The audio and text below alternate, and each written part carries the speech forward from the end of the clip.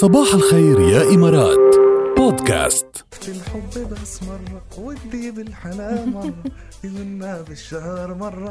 هذه تكملة الغنية اللي أخذي منها صباح الخير يا مدلل. صباح الخير يا مدلل كتير حلوة. بلبل الخليج نبي شعال وتدللوا علينا انتو، دللوا علينا. صباح الخير يا إمارات بدللكم الخميس يعني، فيسعد لنا صباحكم. نوال تحياتنا لك يا نوال، أهلا وسهلا فيكي كمان. أهلا وسهلا ومرحبا بسامر. سامر عم بيقول إيه والله بيشبهوا بعض عن خبرية جورج بايلي وعبد فهد من شوي. ايه بشوف طبعا بيشبه طالع لخاله.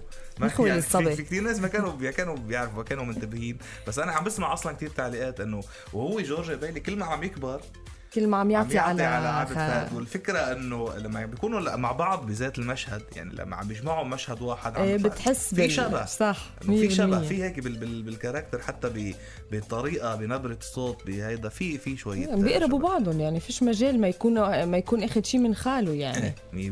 اخذ الموهبة اولا، لانه رايح بهذا الاتجاه. يعني يبدو انه اخذ الشغف واخذ الموهبة. وبس برافو على شغله انه عرف موهبته على صغر وعم يشتغل عليها وعم يدرسها. عرفت كيف؟ مش راح على شيء. انا خالي عابد فهد، لا انه عم يدرس. يعني اشتغلوا على اصوله مثل ما بيقولوا، على مزبوط 100%. بدنا نخبركم هلا عن اختصاصات. هيدي عم بيقولوا انه رح يكون عليها اقبال كبير بعد ما تنحصر أزمة كورونا بالعالم، وعم يكشفوا الخبراء عن هذا الموضوع بعد انحسار هالأزمة بكل العالم. وتوقعوا انه الأزمة هلا في آلاف الناس او كتير اشخاص عاطلين عن العمل، قاعدين ببيوتهم. في كتير شركات يمكن سكرت، يعني في كتير قصص صايرة بالعالم وكلنا بنعرفها.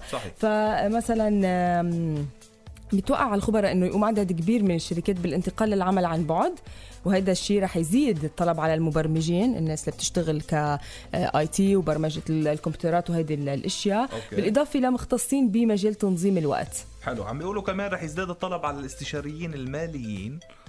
ايه هيدي شغله مهمه، يعني تظبيط اقتصادك بظل الكورونا، بظل انك وقفت شغل فجاه، او بظل انك صرتي تاخدي مثلا نص معاش، لانه في ناس كمان تغير معاشاتهم، في ناس تغير من طريقه بقى. كمان الاستشاريين الماليين رح يزيد الطلب عليهم عم بيقولوا كمان.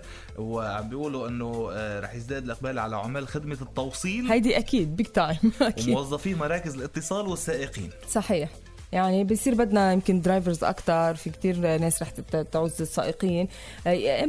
هودي يعني موجودين هلأ، بس رح تزيد كتير عليهم. وكل شيء له علاقة بالبعد، يعني انك توصلي جسور بين الناس اللي بعاد عن بعض. صحيح. التوصيل او اللي بيشتغلوا على الاشياء اللي اونلاين او كذا، هيدي كلها بما انه عم تصير بعيد عن بعض اكتر للاسف. يعني كان ناقصنا الكورونا لنبعد بعد.